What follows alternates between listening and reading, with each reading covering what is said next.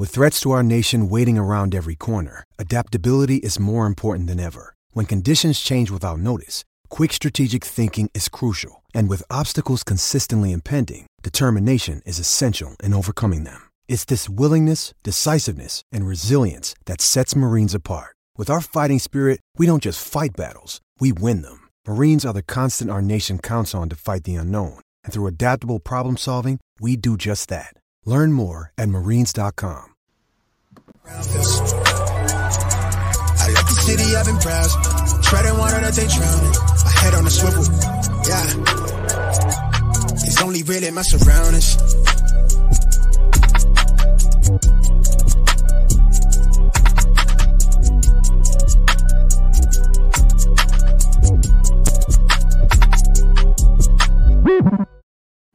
Hello and welcome to episode 76 of the Smash Accept podcast. I'm your host, Michael Royer. You can find me on Twitter at Dynasty_DadFF. Mung, it is Combine Week, and I am super stoked to start seeing what some of these rookies can do, and we get them out there and see some of these measurables and really start to, for me, it's like we had Senior Bowl. We did that. Now all of a sudden we're moving into Combine and we're getting closer to the draft, man. I'm getting excited. Yeah, one of these years we'll have to make a trip and actually go. But until then, we'll continue watching and just plug in the info into our Excel spreadsheets like nerds. But it's going to be make or break for some of these second-tier running backs, wide receivers. It'll be really interesting to see who tests well and who raises or decreases their draft stock. Mung, we will lock it up because Dynasty Bro Vic said I can sleep at his house. So he's like, you come down there. They're from Indianapolis. So, guys, I am super excited. We're doing back-to-back podcasts tonight, and I wouldn't do that for just anybody because I want this guy to be on here. This was one of the guys when I first started out in the industry where he had some sweet dance moves in his Tennessee Titans jersey. One of the guys that's just awesome when it comes to Dynasty content. From College to Canton podcast on RotoViz. I mean, he is literally everywhere. Travis May, welcome to the show.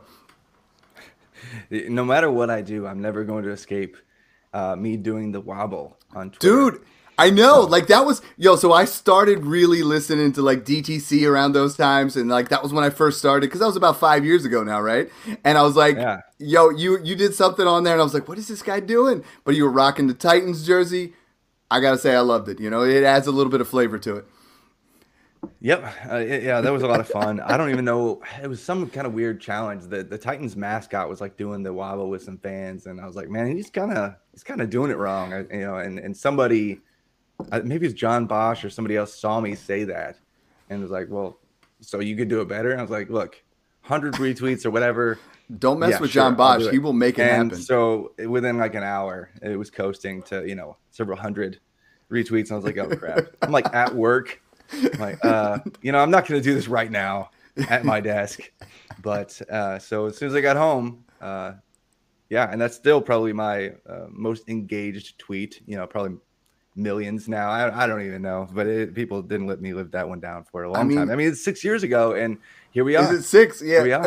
I got to say, though, the other one that's probably I would much rather be known for that than Stompy and his singlet. That was the other thing in the Dynasty industry. It's just that, my kids walked by one time and it was on my computer screen because he was on the show and they're like, Dad, why you got that guy in a singlet on your computer? And I'm like, oh man, this is going to scar my kids. I was like, I had to let him listen to the pod. Yeah. It wasn't enough for him to just have the singlet on, but he had to zoom in. Right? Yeah. It's okay. Stompy's a confident man. He's a confident man, And for some reason, I don't. Oh man. Anyway, moving on. Yeah, and on this podcast, we don't want to come up short like that. So what we're going to do is we're going to talk about. No, it's the Combine Week, Travis. So you got to be super excited. From doing things over at RotoViz with your podcast, College to Canton. I mean, you are firmly involved in Devy. You're big time into these rookies, and now we start to see. We're past the Senior Bowl. We're in a spot now where we get to see some of them test out. And this is something where we're starting to look for certain thresholds and looking for guys to meet certain numbers.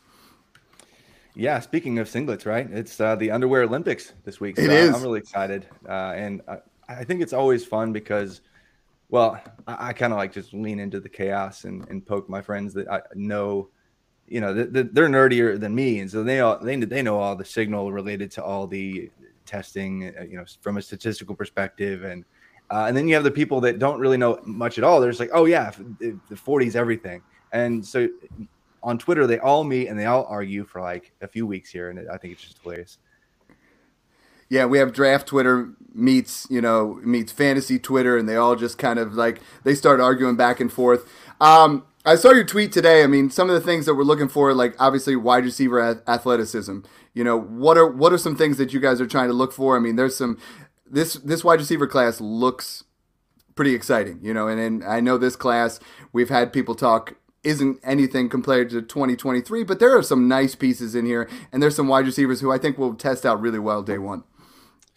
Yeah, absolutely. I mean, with wide receivers, it's a bit weird for wide receivers specifically because we at RotoViz like our freak score. Like it takes a look at their overall athleticism and like size adjusted speed and things like that to try to add some value. And it might add a very small amount of value to a player's projection, but exclusive from what it just does to their draft capital. And I'm not really sure. So like I'm looking for players that, you know, basically outperform their projected expectation more than I am just like a magic number because at this point there's so many mocks and there's so much consensus data running around now like more than ever that we kind of understand where a lot of these wide receivers specifically are projected to go, especially like the early round guys.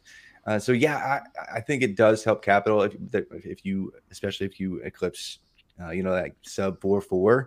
But there's not really like a magic number given your height or weight that says, hey, this player is going to hit. For the most part, we want to see guys break, at least 4.6. There are some exceptions that were slower than 4.6, but there's not many. And so, but what was really weird though about wide receiver athletic testing, specifically with the 40-yard dash, is that if you do statistical testing on it, you'll actually find a negative correlation between being fast and working out in the NFL, just slightly. And that's anytime I bring that up, they're like, wait, that's impossible. How would it be better to be slower? And that's not what I'm saying. It's actually, this has been explained by several other people, but I just like to bring it up and kind of explain it like this. It's a sampling issue. Like we zoom way in as far as you can. And anybody who even gets an NFL combine invite as a wide receiver, you're already in like the 99.9th percentile of athlete on the planet. And so we zoom in so far that we don't really see that there's any value added when you're slightly faster, like a 4.4 versus a 4.55, translating into fantasy points. In fact, it's ever so slightly the opposite, which is an odd concept. But obviously, if we all lined up at the NFL Combine and we were all running 5.5-second 40s left and right, the signal would obviously indicate, yes, it's better to be faster to succeed. But it's called Bergson's paradox. If you listeners, if you want to look it up later, it's basically just a sampling issue. But really, it doesn't really mean much if you run a 4.41 versus a 4.59, especially given your respective size. So I'm not really looking at that. I want to see how your athleticism translates to your projected role. So I'm looking for the smaller, shiftier guys. I want to see your 3-cone drill, and I want to see your 20-yard shuttle. For the big guys that are in contested situations, I love to see guys, kill it in the vert and broad jump and be really bursty. When something doesn't match the tape, I guess, when something doesn't match our expectation in a good way or a bad, that can knock a player down like a full round of draft capital. So that's what I'm concerned about, how it's going to affect their draft capital, because draft capital itself kind of functions as a conglomeration or model to project a player's future. And it's really just an expression of all the stats, all of the film they put together, all their athletic testing, all in one. And that speaks way more volumes to a player's projection than just a 40-yard dash time would. Thank you. I mean, because our listeners are asking that all the time. They're like, what are we looking for? What kind of speed should everybody have? And everyone really pays attention to that 40 time. I'm glad that you said that based off of what type of wide receiver they are and things like that. Travis, the real question is, if you're running the 40 today, what are you timing out at? It's funny. Like right now, I'm having some back issues because I'm old and broken. But I think That's part of being a dad, you know. Yeah, For you guys don't know, Travis is now a father, so you know that comes with the territory. Got a 3-month-old son, so I'm a little bit slower than I normally would be. But even last year, for my my flag football league, like our church league that we take way too seriously, we've been doing for like 5 seasons now. We actually held our first inaugural combine, and I put everything together. And I got everybody's. I built out a custom Spark score that's puts the average performance like weighted score right at a 100, and so I nerded out way too hard with that. That is awesome. Anyway, so like there was only one person that got under 5 seconds, and I was like a 5.08. Okay, so not great, but none of us are training. We just showed up on a Saturday morning and like not some of them didn't even have cleats. Yeah. And just like, hey, let's just run. Let's see what happens. So it was embarrassing and great. But yeah, so clock man for cool. Maybe like a 5 flat. Okay, that's what last year in that Buffalo Bills game I ran a 5 flat in skinny jeans. But I think I think they boosted it up. They're like, this guy's 40. We're gonna kind of get it in there. Mung would definitely toast both of us, right? Oh no, I got long strides, but I'm not fast. I'd be lucky to crack 6 seconds, I think. But, I would just tell people I pulled my hammy towards the end of it. So that's really what caused it. That's a good way to do it. So, Travis, what I've been asking everybody is there's a huge disconnect right now, and everyone is super excited for that 2023 class, and we're almost overlooking some of these prospects. From a dynasty perspective, we had on multiple people here. We had Jeff Bell, Matt Hicks. They were both saying there was probably about 7 guys that would go before the 101 this year. Whoever is going to be in that situation right now. I still have it at Berks, but talk to me a little bit about the 2023 class, because you are deeply involved in Devy, and how excited we should be, but we shouldn't, compared to this class. There's so many people. I use the example. I saw one of our listeners traded the 103 for a random 23 first, and like this class is still going to have some nice players in it, and 2023 is exciting, almost like people that were in 2019 and they missed up on 2020 picks are feeling a little bit like it's a similar type situation. Yeah, we always want to look ahead, and we always want to have the next best shiny thing, and that's what the 2023 rookie class looks like, especially right now. I mean, like Bryce Young from Alabama, CJ Stroud, Ohio State at the quarterback position. It's those top 2, and then there's a really solid hard gap after that. But there are several players who could leap up into top tier quarterback discussions. But what's really fun in fantasy football is that it looks like an absolutely stacked running back group, and so that's what we really love is young running backs. And there's probably going to be maybe 4 or 5 names that are worth taking relatively early next year. So I think that's really intriguing for us fantasy nerds. And then the wide receiver group is as good or better than this year. And this year is probably, a solid 10 options deep that probably stick and work out and have a real role. So knowing that the running backs are way better, wide receivers are probably similar or even a little bit better. And the peak profiles of the 2 quarterbacks are perhaps better than any quarterback this year. I get the excitement, but we are waiting a full year of not seeing that production. So I think the value in getting the best third best player in this class, that's potentially the running back 1 in the class in Superflex leagues, or that's potentially your wide receiver 1 in this class, or potentially your quarterback 1 in this class. Like that's a big deal. So getting a full year production, especially if you're in a win now situation, moving like that, for that example you gave, moving the 103 for a random 2023 first, which might be the 1.07, 8, 9, like that's not what I would do. I wouldn't go that far, because I think it's going to be still pretty good. But I mean, like next year, there's like 3 wide receivers that could just sit out the entire season, and they'd already be first-round picks, in my opinion. Like Jackson Smith-Njigba, Ohio State, he doesn't have to do a friggin' thing. I get all. Kayshon Boutte, LSU, nope, doesn't have to do anything at all. Like as long as he's healthy, we're good to go. Jordan Addison, even Pitt, I think he's probably done enough as well. All those guys I think would be first-round picks. Josh Downs, North Carolina, wide receiver, I think he's almost to that point. I mean, he was leading the nation in so many categories for much of the year, being really the only decent receiving option for North Carolina this past year. But I mean, I could go down a list, 25 deep of guys that I'm really intrigued about next year. So I get the hype. I'm just like, whoa. Don't go too far with it. Right. No, I get that. I'm just trying to reiterate that for our listeners because we get so many questions on trades. I mean, we are a trade podcast, and they're always, what am I doing with this 23 first? People are trying to, they're seeing moves out there where, people are getting Cooper Kupp for a 23 first, or they're getting a top-notch asset, and it's all price dependent, obviously. But I'm trying to get all of our people that come on, as analysts to talk about that, especially someone like yourself who deals in Devy so much, and I think for our listeners out there, and myself and Mung, I mean, we both want to get into Devy as well. What would you say to someone who's like trying to start out in Devy, and how deep they should go into it, and why that makes them a better overall, like, not just, get more involved into college, but a better football fan in general? I think it's just, it brings just a brand new perspective. I think if you understand where players come from and their journey throughout college football, you can kind of ignore a bunch of the ignorant noise that happens around this year with just terrible takes when it comes to a player's athleticism or the context surrounding their production profile or something.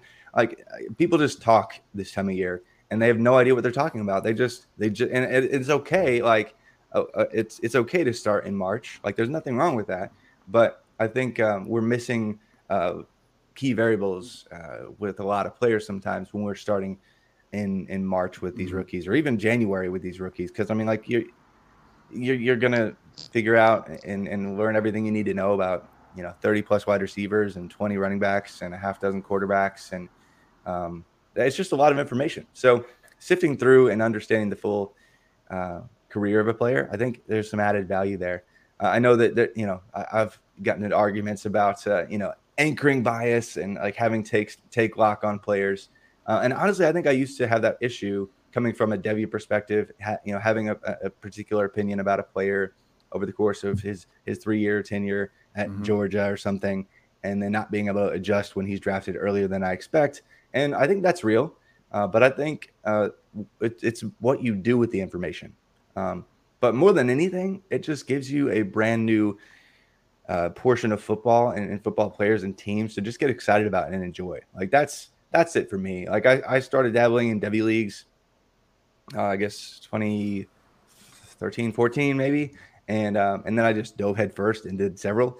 And I didn't really know. I thought I knew a lot about college football, but there are 130 FBS teams. And so it's such a labyrinth of information to sift through. It can be overwhelming at first. So if you're brand new to it, I wouldn't try to jump off the cliff and do a 50-round deep Devy. That would be a little bit too much. You won't even know the names once you get to round 15. But, get your feet wet. Even maybe if you're jumping in with a bunch of new people together, build it in where you actually expand the draft over time.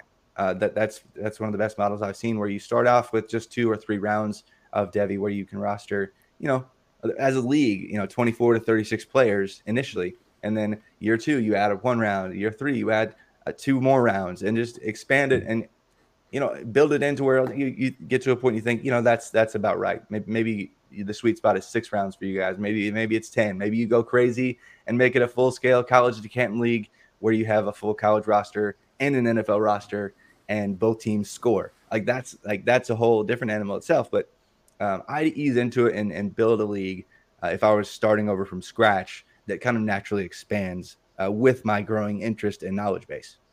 I love that. I mean, Mung and I have been talking about it for, a couple of months, where it's like we want to kind of dip our toes in there. That's something new. But I know, college to Canton's like a whole nother beast. And, and Katie Flowers talked about that on here. And the one thing I want to say that you said that is just so important, and I saw Ray GQ tweeted it out today too, is like, we have so much noise out here right now about fantasy rookies, and our rookie drafts. And that's why at Smashing Trap, I mean, we have, like I said, we had Matt Hicks, we have you on, we have Thor Nystrom coming on, like trusted people. Make sure when you guys are listening to rookie content, you're not just taking everything in, you want to find those guys that are trusted.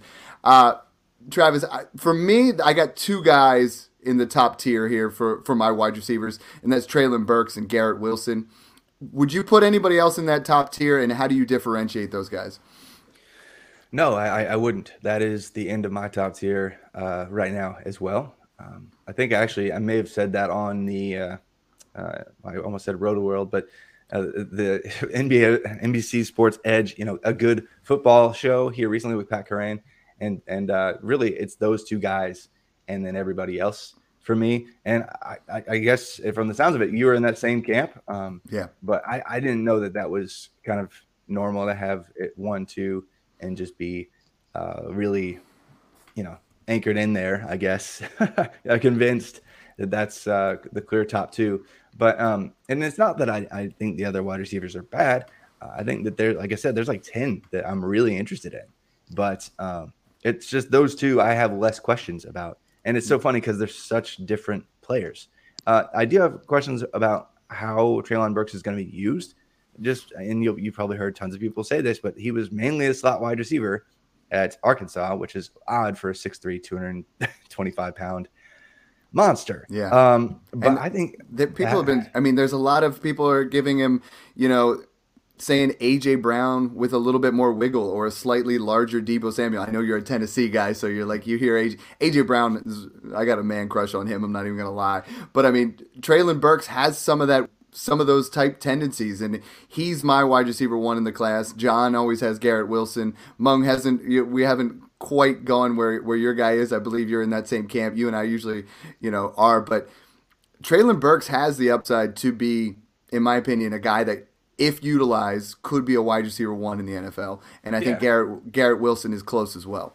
Yeah, absolutely. And Burks' usage was a little bit odd in that just schematically, they Arkansas loved to run. KJ Jefferson added some value with his legs. And they like to do a bunch of short stuff, even throwing some screens to Burks. And then when they really get in trouble, they just YOLO ball it to Burks. And it works most of the time. And it's hilarious. Like, why don't you just do that more? Like the back shoulder fade or just the chuck it downfield. And, Treylon Burks is down there somewhere. And that absolutely works. But I think he's going to be a little bit more challenged. He needs to round out his game quite a bit. He's just like a DK Metcalf. He's not going to be that fast, by the way. But just like TK, he was not perfect. DK was like a left wide receiver only that only did curls and goes, like, and maybe a slant, maybe an out here and there, but like there was nothing to his game. Like it was very simple, and it was because all he needed to do was just dunk on tiny little college players most of the time, and because he's even in the NFL like a top 5 or 6 athlete at the position, if not the most impressive athlete at the position. So Burks has the potential to be there. I think he's more around like a 4.44. I don't think he's going to be a 4.34 like Arkansas fans might believe. But I know if he runs a sub 4.4, people are going to lose. They're going to lose it. And the thing is, I mean, because he's 6'3", 225, and great with those 50-50 balls. The one thing at the combine, Travis, that over the years that I've noticed is like, people will double count that, right? Treylon Burks, we know, is going to run close to a 4.4, but if he runs a 4.39, all of a sudden people are like, oh, that's it. You got to go up and get him, and I think that's one thing that I've noticed in the combines over the last couple of years is like people like to double count stuff. They like to just, if they test how they think we're going to test, then they're like, oh, that was great. Let's move them up. And that's exactly what I try to avoid. Like, I'm looking for players to outdo what my expectation is, not just confirm what I already know and then move them up even higher. Although I guess, you can make an argument that there's some value in actually seeing it happen, but it's so minuscule. Like, it's just so minuscule. Like, so I think we all know Burks is projected to be a sub 4.5. If he's 4.51, I'm not going to panic because that's average actually for wide receivers, and he's huge. So don't throw the panic button on if he doesn't, just go bonkers with a, sub 4.4. Yeah, Garrett Wilson. Then, go ahead, Mom. I was gonna say people panicked on, I think, Metcalf, right, when he was a 3-cone that he didn't run particularly well, and everyone was like, "Oh, he can't do anything." I mean, it was a Tom Brady level 3-cone. I mean, it was some of us would be in that same realm. It was real bad. like Travis, when you're looking at these where you're saying, okay, if he runs like a 4.5 40, it's not the end of the world. Are there certain metrics where you would say, okay, now this is like a clear red flag where I might consider dropping him into that second tier? I think if he's just like worse than 4.6 out of nowhere for some reason, and we were just kind of wrong about his initial 40-yard burst, I think I would be worried, but not because I think that changes what he can do. I think it would just be that it probably negatively affects his draft stock and maybe early career opportunities by extension. So I think I already am pretty confident looking at a player with like a 94th percentile adjusted production index and not many questions from how he dominates. So it'd be really tough to really move him down like a full tier, but the gap wouldn't be so wide. And I think Garrett Wilson might be my clear wide receiver one in his tier by himself. Okay. So you have Wilson. I like it. Yeah, and I didn't even mean necessarily just like the 40. I mean, in general, are there any metrics where if they test, poorly enough where that's a red flag for you, whether, it's the 3-cone, whatever it might be? Yeah, but again, it's only if I think it's going to negatively affect their draft stock. So like DK Metcalf was like a 4th percentile 3-cone, which and so that's that actually probably did hurt his capital. Like when you look back on it, Andy Isabella went before DK Metcalf. And I don't think that happens if he didn't completely flop in that one particular athletic measurable. And even in his shuttle, I think he was like 3rd percentile or something too. Like it wasn't as obvious. Like I think more people look at the cone, but his shuttle wasn't good either. And so his agility score was like the 1st percentile. And when we already have concerns about a player not running any route diversity, which I think is an overrated thing that we overvalue, but it's real. Like if you already have concerns, like, man, is he ever going to do anything other than a curl and a go at the pro level? And is that going to be a problem? And I think enough teams question that twice and passed him like over and over and over again. And so I think if a player is sub, like bottom quartile in just about anything, I'm probably docking them a little bit in draft capital projection. And so that will change models slightly. So we talked about the way Burks wins. I mean, Garrett Wilson wins totally different, right? I mean, he's just a polished route runner. He's got that speed. And I think, we talked about Burks' situation could be definitely affected by draft where he goes. I think Garrett Wilson's going to win most situations where he goes. I mean, I really like watching his tape. I just think Burks has that higher ceiling. Would you agree with that? And how excited are you for Wilson? I think I'm really excited about Wilson because we knew he was good when he was like 16. Like I'm a major recruiting nerd, and coming into, I'm in this one league where we're drafting. It doesn't matter. We're drafting people way too far out. He had a good quarterback in high school, though. Yeah, he did. Baker but like, Mayfield. We knew that he was gonna absolutely smash. Like he was a wide receiver 2 in his class. He was a 5-star talent, and he leaped through the roof even as a high school kid. Already had NFL speed as a high school kid, and so there was really not many questions when he jumped on the field and immediately succeeded in ways that they asked him to out of the slot, and then they shifted him outside, and he won there too. In any role in any season, he was progressing and showing that he was an efficient wide receiver and checked all the boxes, at least from a minimum threshold perspective, like over a 30% dominator, 3.2 yards per team pass attempt, good marks for touchdown per team pass attempt, any kind of production metric like yards per route run, like that. He was solid enough, even when he was splitting targets with a future first rounder in Jackson Smith and Jigba, and probably another first rounder in Chris Olave. Yeah, I want to stay in that. We're going to move to running backs here a little bit because, again, I have 2 guys in my top tier, and I have a 3rd guy like super, super close. Isaiah Spiller for me is the running back 1 in the class for me, followed by Hall and followed by Walker. Can you talk to me about those running backs? Those are the guys, I mean, we all know running backs is what everybody wants to hear about when it comes to fantasy football. Those are the guys that are probably going to start moving up draft boards a little bit more. You look at a lot of mock drafts now, and, Burks and Wilson are up there towards the top, but Spiller, Hall, and Walker are 3 guys that a lot of our listeners are really asking about. Yeah, I mean, because it's those three that we have any expectation of going very early in the draft. I don't think there's going to be any first round running backs this year, and that's okay. Like maybe one guy gets reached for, like if Hall actually really wows at the combine more so than we think, or Spiller does too, given the fact that he came through the SEC and posted 3 back-to-back impressive seasons, and not only that, improved against the toughest competition. Like his first year knock was that he averaged like 3.2 or 3.3 yards per carry against SEC competition and only smashed bad teams. But he really rounded that out in the 2020 season when they basically only played SEC competition. And then in his final year, did just the same. Kenneth Walker, he was nowhere near this conversation a year ago for Devy leagues. And 5, 6, 7, 8 round leagues, he was unrostered just a year ago. And because we didn't really know what was going to happen. Like he was going from Wake Forest, a situation where the offensive line play was absolutely terrible. Their yards like before contact allowed for the running backs was like 80th or 90th in his first 2 seasons. It was really, really gross. And he got out of town. I made the wise decision. And, Mel Tucker was like, hey, man, we're going to build this offense around you. And obviously that worked out because he almost won the Heisman this year. He was like a Heisman semifinalist. So kudos to his performance this year. But I think some are going to have questions about his receiving. And that's valid. I think in high school, he actually was a decent receiver, had some experience there.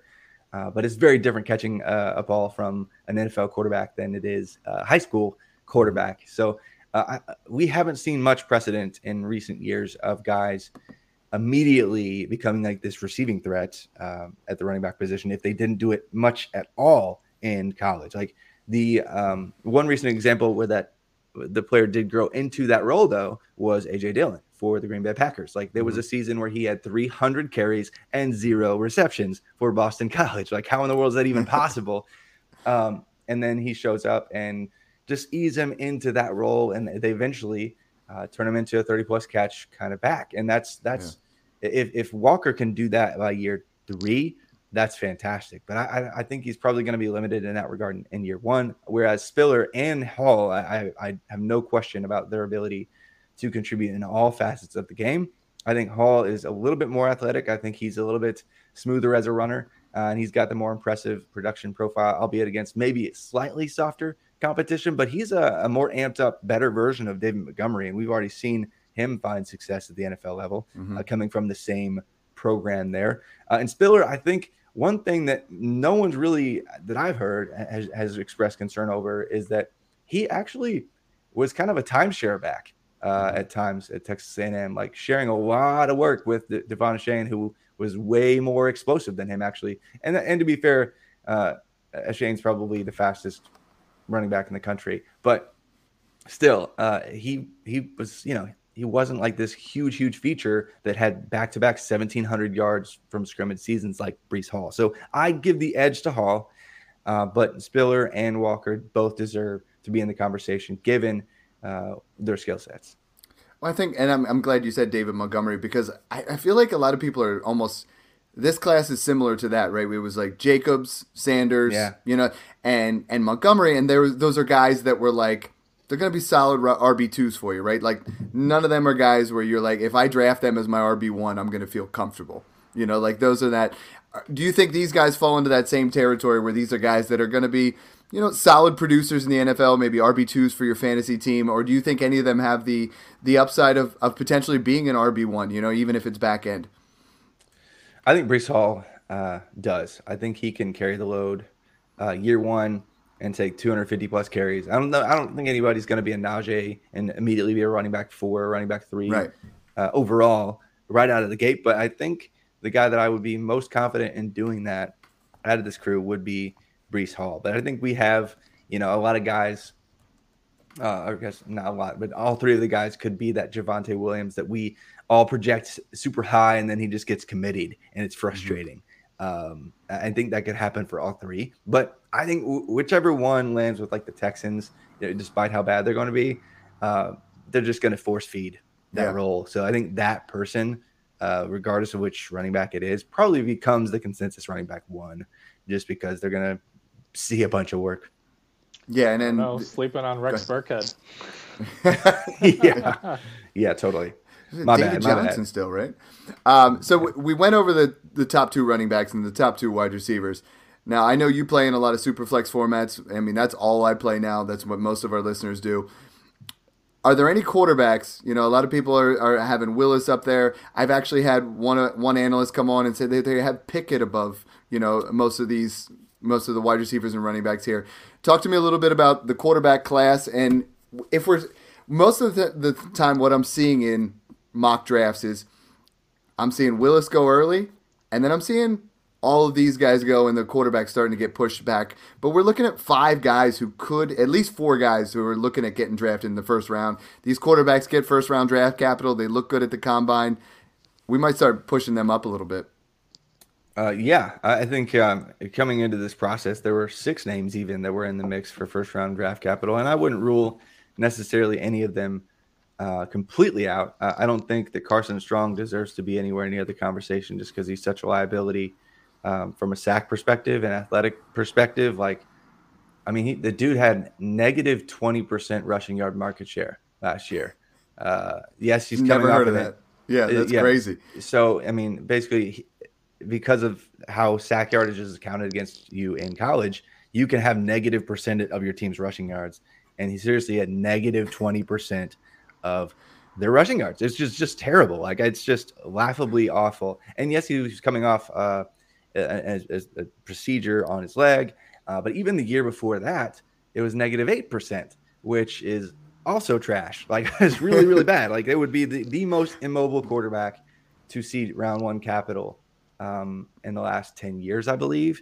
And in fact, since 2016, the only quarterback in their peak passing season from an efficiency standpoint had negative rushing yards. And that player's name was Josh Rosen. Like, in terms of first round quarterbacks, that worked out great. The NFL's done with guys that are absolute liabilities in that regard and can't add some value with their legs. Josh Rosen did add some value to his teams. He locked up the 101 for their teams. You know, he did it 2 years in a row. Yes. Oh my gosh, such a sad mess. But Mac Jones was the exception this year because he had like 2 back-to-back seasons of like 95th percentile and above pass efficiency. And so we kind of saw a player whose passing efficiency outweighed his ho-hum, like barely above 0 rushing yards type ceiling. But here's the thing.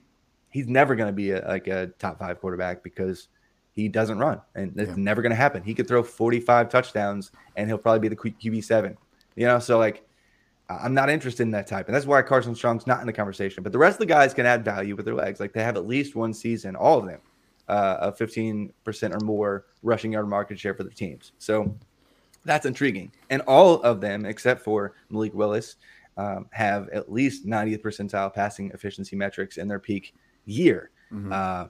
And Malik Willis only doesn't because he just likes to throw picks and just he has to, you know, carry the load for his team. But he has the highest upside given the tools for sure. And that's why that's why he's going to be the first quarterback off the board in the real draft and many Superflex drafts. But I think Matt Corral and Sam Howell are probably analytically safer than Malik Willis is. No, I like that. And I just feel like right now that mid to late first is starting to feel a lot better. You know, like there was a time here when we jumped into this process, you know, in February, and we started talking about things, and it's like, ooh, who we taking here and there? But some of these quarterbacks are going to push up. I like some of these running back and wide receiver values. I mean, the term for Willis is toolsy, you know, and he's going to end up being that guy that goes 101 in a lot of these drafts, but might not get onto the field right away. Talk to me a little bit about like him being at Liberty and what that does, and you know, what kind of perspective do you have on him? Well, yeah, he has a weird journey. Started out at Auburn and was not going to see the field because Bo Nix's dad was a former player there as well, and so Bo Nix being a 5-star quarterback coming into the process, there was no way, regardless of how good Malik Willis was, that he was even going to get a look at that starting role as long as Nix was there. And so he realized that and peaced out and went to a situation where, you know, Hugh Freeze goes to Liberty and is like, hey, man, I've got this fun offense. I want you to run it and in his first year there, just goes off. It is a really fun dual threat. We see the raw tools and raw ability, but from an efficiency standpoint, the peak's just not really there, right? And so this past year, for most of the year, he looks even better than the year before from a number standpoint, and he's making ridiculous 60-yard throws down like on the move, and it's a lot of fun. You see the tools every single game, and then he misses a really dumb easy throw over the middle for an interception, multi-interception game against University of Louisiana Monroe, and you're like, what?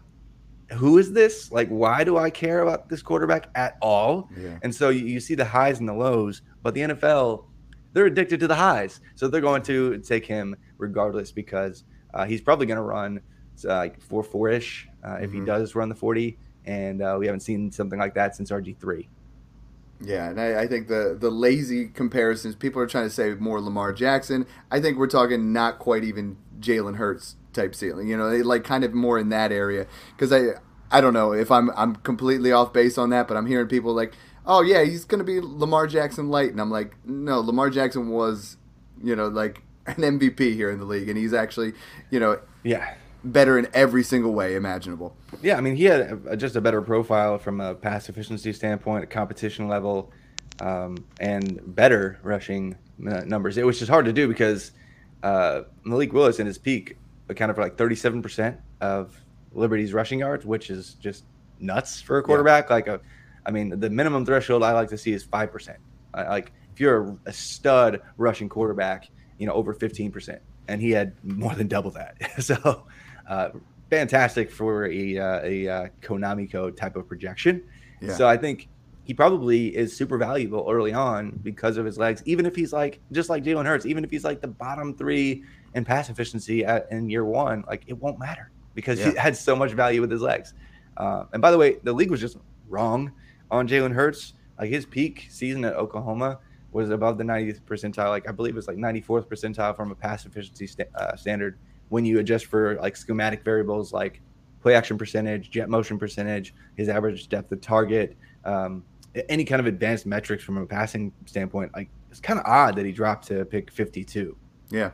Well, and I mean, since we're on Jalen Hurts, and I love Jalen Hurts, he's someone in Dynasty that I feel like we're moving him back way too far. Like as if, because Philadelphia hasn't made the strong commitment and there's been rumors there. But I mean, I think Jalen Hurts puts up nice fantasy numbers. As an Eagles fan, I enjoy watching him play, but it's like he progressed this year towards the end where I thought he's starting to put himself towards an area where he's feeling a little bit safer and he's still got that great upside. Yeah, I completely agree. I'm right there. I'm a believer. And honestly, even if it doesn't really work out perfectly from this point on, your initial investment in a Jalen Hurts, unless you overpaid after he went off, you've already, seen a huge benefit. Like in Superflex leagues, even he was going late round 2 or round 3, or beyond in some spots. So, which is just nuts for a guy who brought that value with his legs. I know at the time, I guess Carson Wentz was still there, and so we're gonna have to wait for a while. But we saw how that played out. Yeah, I saw him. I mean, I was grabbing him at 212 on my contender teams all over the place. 212, 211. Are there any quarterbacks in this class that might go under the radar? Some of the guys like that, Jalen Hurts was a much more higher profile, but a guy that might go under the radar who has some super flex value here. Bailey Zappi. He's not going to add a bunch of value with his legs, but if somebody does surprise and goes the Mac Jones route and accidentally makes their way into a starting role, like Kirk Cousins did, being a day 2 guy, I think Zappi could slot in. If you're not familiar with Bailey Zappi, former Houston Baptist quarterback, and that scheme that they had was just nuts. Like they were throwing the ball, I think 54 times a game in 2020. They played 4 games against FBS opponents that year, and he just put up absolutely absurd numbers, throwing to his favorite target in Jarrett Stearns, who declared this year also. Western Kentucky brings over a bunch of coaching staff, the entire offense, set of offensive skill players for Houston Baptist. They joined Western Kentucky along with 20 other transfers and completely turned their program around. and jump from like bottom of the Conference USA type situation to the conference championship in 1 year, thanks to Bailey Zappi breaking the all-time like single season passing touchdowns record with 62 in a season in 14 games, 62 passing touchdowns, passing that of Joe Burrow in his crazy 2019 season, passing the all-time record for passing yards in a season. He was just shy of 6,000 passing yards in 14 games. And so, and it wasn't that he was just volume driven. Like he was efficient on almost 700 passing attempts. And like it was like 90th percentile plus pass efficiency on 700 attempts. Like that's never been done before in the history of college football. And so he's not the toolsiest guy. He's not going to wow you with, 60-yard bombs. But could he pull a Gardner Minshew and be a lot of fun? Absolutely. Gardner, there's no one more fun than Gardner Minshew, man. He's not going to be that personality. Out there with his swords and his mustaches. So we talked about those top two guys. Quick, Mike. Oh, yeah, go ahead.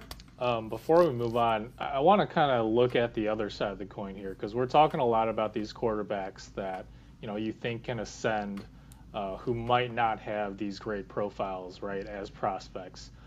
But on the other side of it, I've gotten a lot of trade questions regarding Trevor Lawrence, right? What do you do with a guy who, from all angles as a prospect, just looked phenomenal, who kind of craters? And I think a lot of it had to do with Urban Meyer, but at the same time, how much does that stunt their growth and affect their career trajectory? We've seen some of these highly rated guys, like a Sam Darnold or a Baker Mayfield, just not pan out even with good rookie seasons. So what does that mean for a guy like Lawrence? I think this second year is going to be incredibly important. If we look at historical data on quarterbacks and when they peak, most of the most significant leap and improvement in production for fantasy purposes and just for real life purpose, from QBR to any kind of passing metric improvement, we see the biggest leap when you look at big sample data, like from first year to second year. And then a bunch of people, if they don't do it then, it's from second to third year. And many players peak at that point, and they're never actually the same again. And I think a lot of it has to do with the fact that, it's probably more to do with rookie contract structures these days than anything, because a lot of players that are just good enough don't even get a second contract. So we see that peak come earlier from a collective quarterback standpoint, year 2, year 3. But from an individual standpoint, the guys who have that staying power and stick still see the most significant leap in year 2 and year 3. Most of the times year 2. And I think Trevor Lawrence can't get any worse than he was last year. If you look at the number of forced throws, any source you want to use, like Pro Football Focus, Sports Info Solutions, the guys that really dig in through the data and really call passes bad passes, essentially. He led the league for several weeks to begin the year. And a lot of that had to do with the fact, though, that he's just so freaking confident in his arm and his ability that he's forcing things. And I think he got away with that at Clemson because he had these trees at T. Higgins and Justin Ross and even some smaller shifty guys like Hunter Renfrow that could create their own space, and he could just make every throw and throw guys open. But in the pros, he had to learn a lot really fast that he probably can't make all those throws that would probably actually be bad throws if not for the player he's throwing to. So he's going to have to clean that up in terms of his decision-making in year 2 in a big way if we want to see him stick in the NFL. But if he doesn't stick in the NFL, we all should just stop evaluating the quarterback position because we don't know anything. Right. Again, he was that, generational talent that we always talk about. And in Dynasty, he's become, last year he was going in the first round, which is just absurd, taking a rookie quarterback in the startups. Now he's fallen into rounds 2, 3, and now he's, I feel like we're going to see a nice uptick there and you just kind of bounce back. With the wide receivers, we talked about those two guys in those top class. The next class, from what we've been looking at, is pretty even for a while here, and it's a longer list. We got guys like Drake London and Jamison Williams, David Bell, George Pickens, Wan'Dale Robinson, even Chris Olave. There's a good group of wide receivers here, about 8 guys deep. do any of those guys separate themselves to you? Do you put maybe Olave and some of these other guys in a tier above, or do you have a bigger tier like that as well? I have a big group here where I'm looking at landing spots, and they're all different types of players too. I mean, Drake London. Like, how do you compare Drake London to Chris Olave, or Drake London to Jahan Dotson, or Drake London, for goodness sakes, to Wan'Dale Robinson? Like, like they're just completely different archetypes across the board among all these top tier players. And so I think a lot of people want to place Drake London up in that conversation with Burks. I think he's much slower than Burks. I think Drake London has a great resume in terms of his contested catch ability. And I think I've seen a few people talk about how he just creates separation at different points, than a fast, shifty wide receiver would. He doesn't rely on that first step. He doesn't rely on, just that quickness. He's got some nuance to his game, even at the catch point where he just creates space at the last second and wows. And so I love Drake London quite a bit. Chris Olave, I believe, is one of the best deep threats in the country. I think a lot of people undervalue that aspect to his game because they got stuck on just watching this past season where he had a significantly lower average depth of target than in the 2 preceding years. But he had 19 touchdowns on plays where targets were more than 20 yards downfield. That's more than, I believe, any player in that same span in college football. And so, Jameson Williams, I'm really high on him. If he was healthy completely, that's my guy. He would probably be my wide receiver 3. And he is performing at the combine, correct? I don't think so. No, I don't think so. Are we? He and Mechie, I think, are going to be out. So that's a bummer. Right. Yeah, I know, because we're like, if he gets out there, I mean, he's got 4.3 potential wheels, and that's going to shoot him up boards. Yeah, and it stinks we can't see that, and I'm not sure he really even, he's fully healthy by week 1 of this year. I think it would be a big leap to assume that would be the case for him or Mechie. Really, I mean, doctors are getting insane and rehab times are shortening, but it's just not a sure thing. So I think I have questions, and I think because of that, and even after the NFL draft, after he gets selected, people are going to be reminded, he's not even close to ready for OTAs. Okay, I'm going to let him drop a little bit. And so I think that's why, for me, I'm not ranking him as a surefire wide receiver 3, but he's in that tier for sure. The other guy that, he also had the ACL tear, but I mean, in 2022, a lot of times, or in 2021, people looked at him as potentially the wide receiver 1, and George Pickens. George Pickens is a guy that I think is very polarizing as well right now, because people are, you put your rankings out there on Twitter and people are going to be like, you're too low on George Pickens. There's so many people that are George Pickens fans. Yeah, and I think it's just, if you're not ranking him low, you're just being incredibly optimistic, because I think I bake in a little bit of risk. I like to do that, a healthy amount of risk given the situation and given his instant impact. We did see some version of George Pickens come back at the end of the season, but he was not exactly the same. He had that one really good play in the national championship where he laid out like completely horizontally, but that was his only catch in the entire game. And so we were used to seeing this dominant athlete who just destroyed people on go balls and comebacks and after the catch, and took up 30% or more of Georgia's passing offense for a good portion of 2020. And even like when he was a true freshman, he was doing that. So from an analytical perspective, he broke out super early, checks all the boxes you want to see. But from a film standpoint, he's a DK Metcalf type that is not as athletic, actually. Like, he's not as fast. And I don't think he's as freakish just overall athletically. But he's basically just a go, curl, comeback guy. And so he's probably going to have to add some layers to his game. And I think he can. And I think he has the upside to be the wide receiver 1 overall in this class.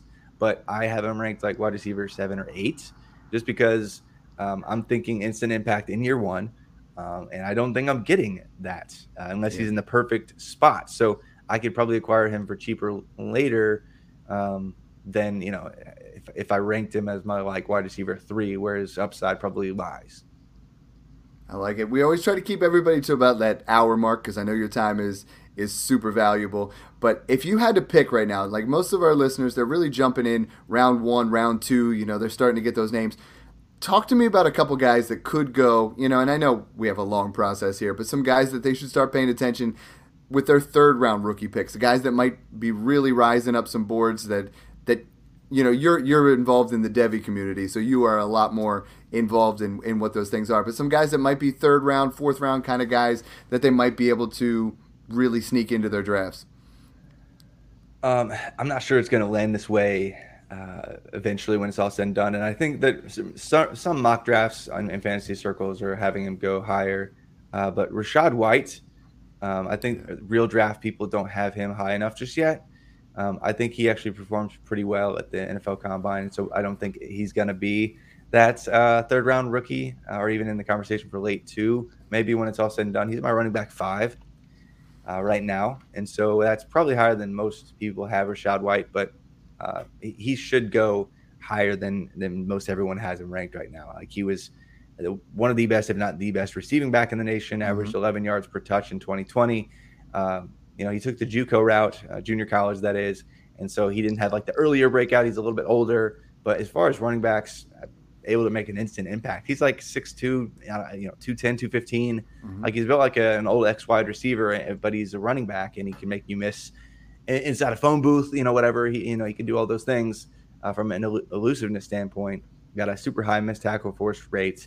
And so we see a guy where the film and the analytics kind of agree is probably a good player. If he tests out well athletically, I think most people are going to come around on Rachaad White.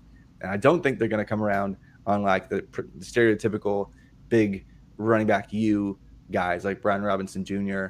or James Cook or Zamir White. I don't think that they're probably going to be overdrafted. And if Rachaad White is going after them, that's probably a mistake. So I'm keeping an eye on Rachaad White regardless of where he's actually drafted. Even if he's a round 4 back, I don't care. Like, a la Ramondre Stevenson just a year ago, I would be interested in taking him early round 3 all day long if he does go in round 4. That's probably my favorite running back prospect in this class. Yeah. But I think that there are other guys like a Jerrion Ealy that I think most people, because of his size and because of his less than stellar production profile arc, because they don't understand the full context of what got him to where he is. We don't have him ranked very highly at all, but I'm going to be grabbing him every single place, even if he's drafted in round 5. I don't care, because the dude could be playing professional baseball if he wanted to. He was a 5-star talent coming out of high school. He was running sub 4.5 40 and showing bursts like from age like 16. Like, he's an absolute. I think that he probably could impress at the NFL Combine more so than any other back, just from a raw metric standpoint. I think like his size adjusted stuff isn't going to be crazy, but he's gonna be in the 4.4s. He's gonna jump probably 40 inches in the vert. He's gonna have a really high broad jump. He's gonna kill it in all the agility. Like, he's probably gonna be the most impressive back that's probably undersized, right? Maybe he's that Elijah Mitchell from last year that people kind of overlook because, with him, it was competition questions. But Ealy has all the pedigree, all the athletic ability, and he's a great receiving back too. He was coming off of shoulder surgery this past year, had to miss all the baseball season, basically had to quit baseball. And then even once the season began, he wasn't really himself and had to share too many touches with Henry Parrish and Snoop Connor. So we didn't see this crazy peak production year that we could have seen last fall. But Jerrion Ealy is one of my favorites. And he was a guy who was taken early in Devy drafts, even like 2-3 years ago. So I like watching your reactions when you're talking about these guys, because you can tell you light up on certain players, and those are definitely guys that I'm going to be looking out there for Ealy and White as well. I want to thank you very much for coming on. Why don't you tell everybody where they can find all of your work? And if you guys aren't, you guys got to follow Travis. You got to check out what he does from campus to Canton. It's been a long day. It started out with a lot of awesomeness, but take us home here. Sure, man. Yeah, I used to write for way too many places, but I consolidated. And so most of my stuff you can find at rotoviz.com for all of your Devy fantasy football, college fantasy football, DFS, and NFL draft, and all things football, really, there. And then you can find weekly stats pieces for college football goodness, just for college football fans at solidverbal.com. And then my podcast that you can find on our own feed and RotoViz Radio is the College to Canton podcast that I do with Stefan Leco. But that's generally me. But appreciate you guys having me on again. Yeah, anytime, man. Love talking rookies, love talking NFL, college, all the above. Yeah, thank you so much, Travis. I appreciate it. Mung, what's cooking for you? Yeah, just update all my dynasty rankings. You can find those over at Fantrax. You can find me on Twitter at FFA_Mung. That's MENG. And real quick before we close out, I wanted to bring this full circle, Travis. We talked about somebody talking about trading the 103 for a random 2023 first, right? Yeah. Without knowing landing spots, without knowing combine numbers right now, how far down are you willing to go before you say I'm out on this first round draft pick for a shot at a Jackson or a Bijan, or in Superflex maybe a Stroud or a Young? Yeah, if it really is like a true random first for next year, and there's not an obvious team that's just absolutely terrible in tanking, I think if you get to like 105 ish, I'd probably take a look, maybe 106 ish. I think that's the sweet spot just to take because you're probably missing on your running back one, or you're missing your wide receiver one, or you're missing your quarterback one. If you get beyond pick 3 or 4 this year, you're probably not going to have the most ideal landing spot for your guy. So I'm okay. Like once you get to pick 5, shooting for the stars with a Bijan Robinson, Jahmyr Gibbs, Jackson Smith-Njigba, Kayshon Boutte, one of those clear players that's going to be, in the top 10 draft capital conversation, maybe even at running back again. Next year's class is really stacked. We could see a resurgence of a capital investment next year too. So very intriguing next year's class. But great question there. And for those of you guys that drafted with me and smashed Accept 3 and you let me have 8 23 firsts, it's gonna be a fun year, once we start that draft. But thanks again for tuning in, guys, and enjoy the process.